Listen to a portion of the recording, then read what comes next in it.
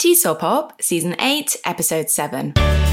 Hello and welcome to TESOL Pop, the mini podcast for busy teachers. My name is Laura and joining me today to talk about debunking myths in dyslexia and language learning is Ania Karwowska. Ania will be talking about 3 common myths in dyslexia, from dyslexic-friendly fonts to colour overlays to particular methods that we could use.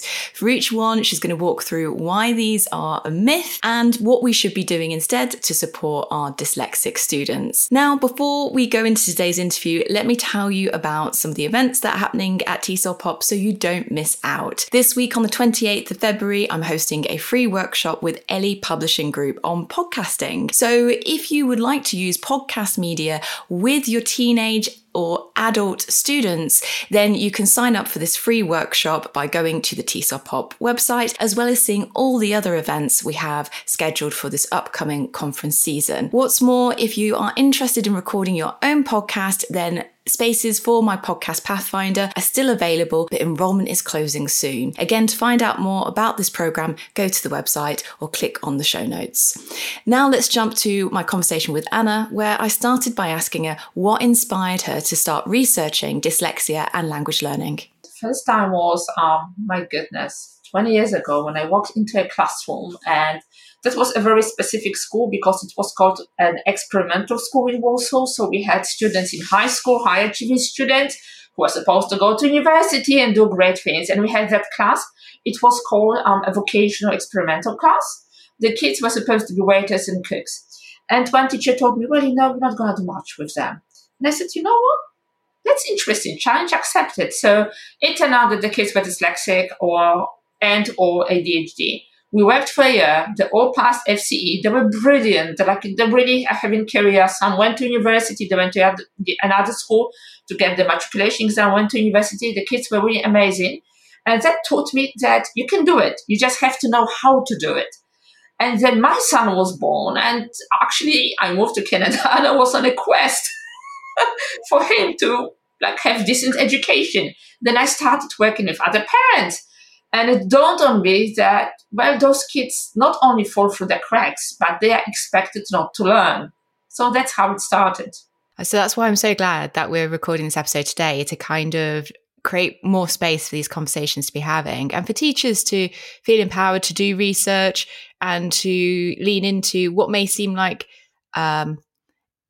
a field that's outside of their expertise. Is something we can learn. There's things we can learn. And I think let's start with obviously dispelling the common myths. So we have 3 myths today. Are you ready for the first one to knock it out of the park?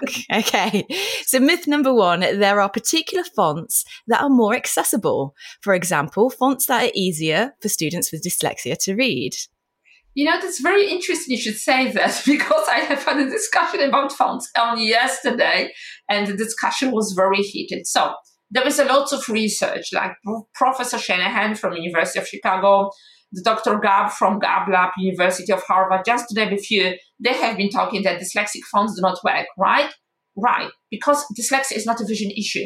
And I think I know that teachers have best interests at heart, and definitely they have so much to cater to, and so many students with diverse needs. So I understand it's really difficult to sift through every piece of research. But just to reiterate, dyslexic fonts do not work.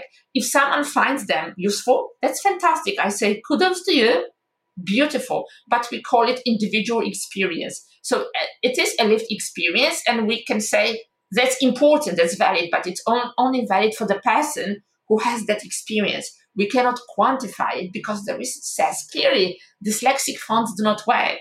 So you have to teach the student to read. You have to teach them the patterns. You have to teach them how the language works. You have to teach them how to blend phonemes into a syllable, how to create a word. What is an onset? What is a rhyme? And you can come up with all the fonts in the world, simplify them, create your own font, I don't know. But it will not teach your students to read. And I think the worst thing is that if students fail, and they will blame themselves. So the self-esteem is already low, and it will get lower just because they think what's wrong with me? I mean, if that font is not helping, so that there has to be something fundamentally wrong with me. They will not say, okay, this doesn't work. They say, I do not work. It's like, I'm to blame. like with any of these things we're talking about today, it can have a huge impact on a student's self-esteem, and teachers too, if they're trying all these things thinking that they work because there's so much publicity about them. It can also be very disheartening for the teacher too, feeling like they're not good enough or that there's something that they're missing. But this is really a big one to address first. And just to clarify, because I think there is some overlap between visibility and what's accessible on a visible level. Like I wear glasses. I need to read a certain size font. Some fonts are easier for me to read just because.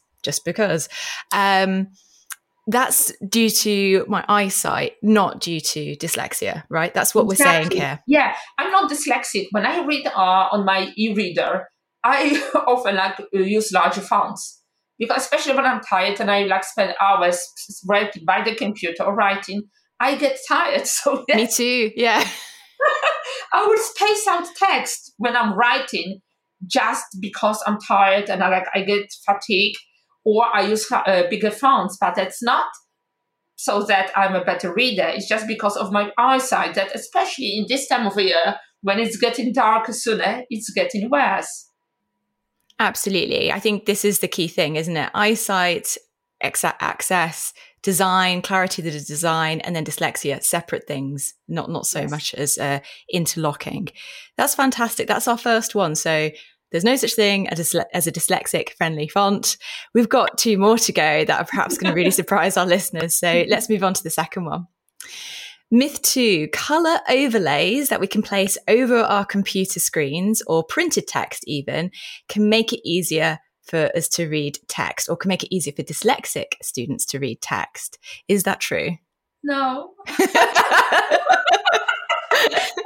I probably should have said yes. No.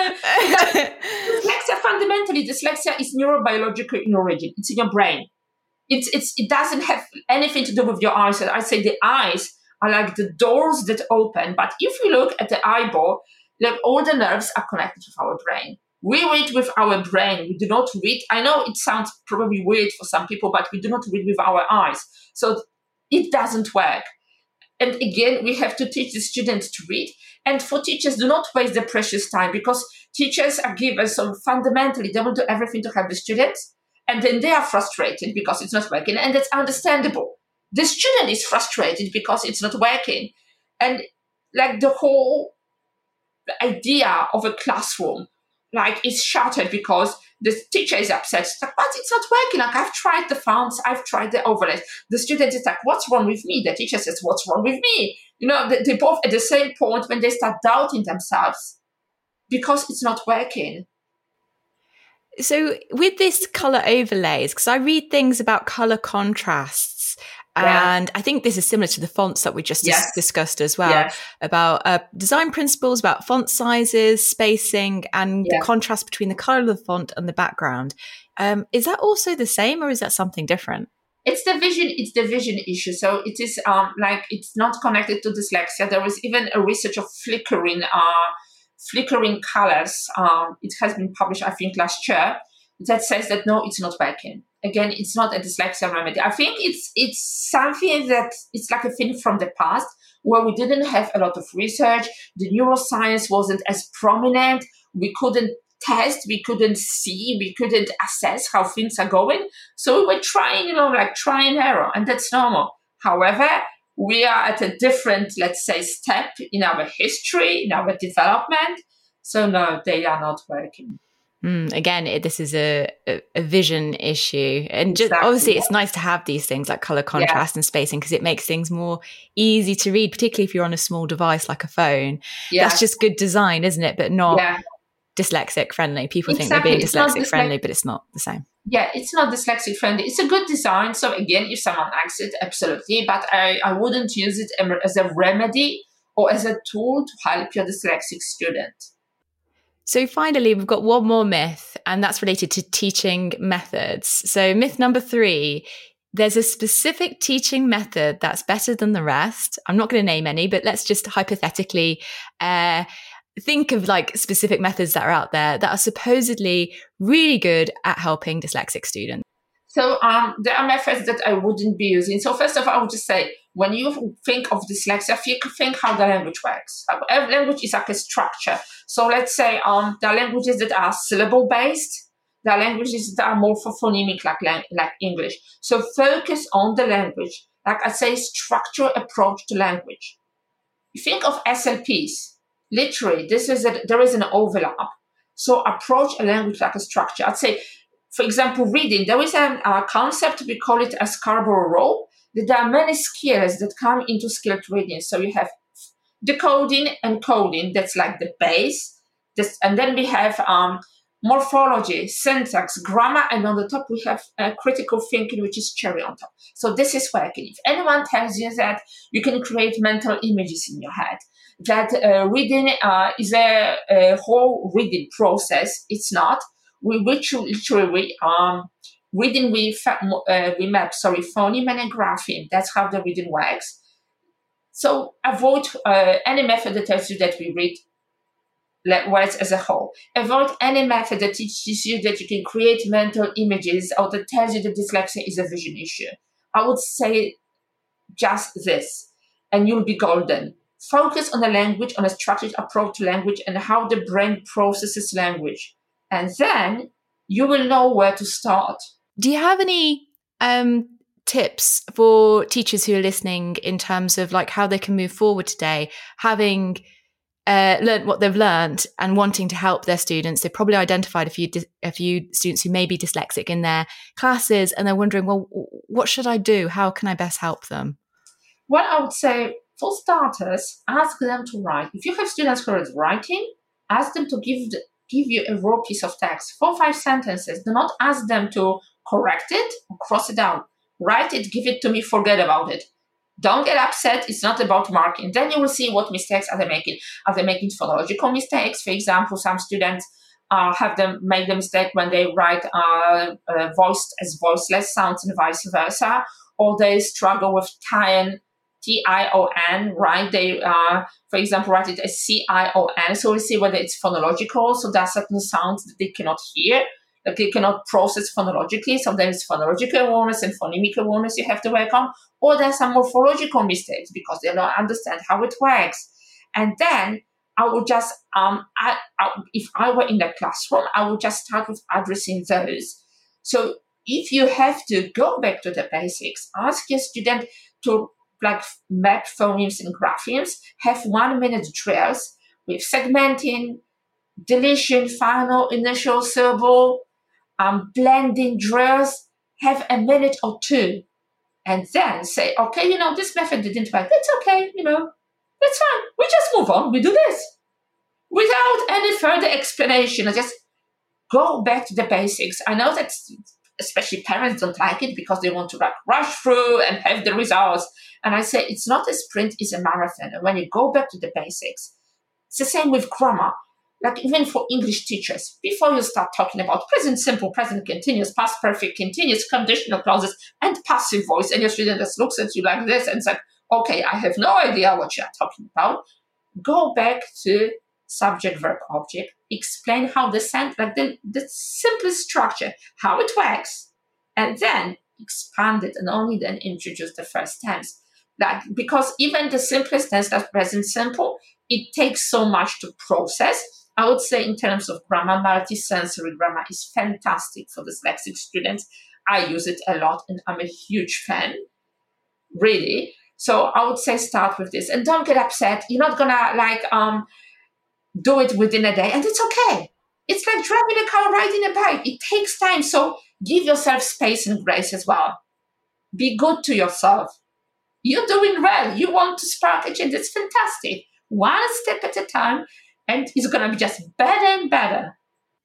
I think that's wonderful advice to end on, starting with a needs analysis, trying things, reflecting, and don't worry too much if it doesn't work. There's other options and you can work with your student to find what works for them. Exactly. It's been lovely talking to you, Anna. Thank you so much for your time. Thank you so much for having me. To find out more about Anna's work, then you can go to her website, polkalanguages.carter.com, or you can connect with her on LinkedIn. And both of those links are in the show notes, so you can access those easily. Finally, you can support the work we do at TESOL Pop by leaving a rating review wherever you listen to the podcast, by sharing today's episode with your community, or by even buying us a coffee at ko-fi.com/TESOL Pop.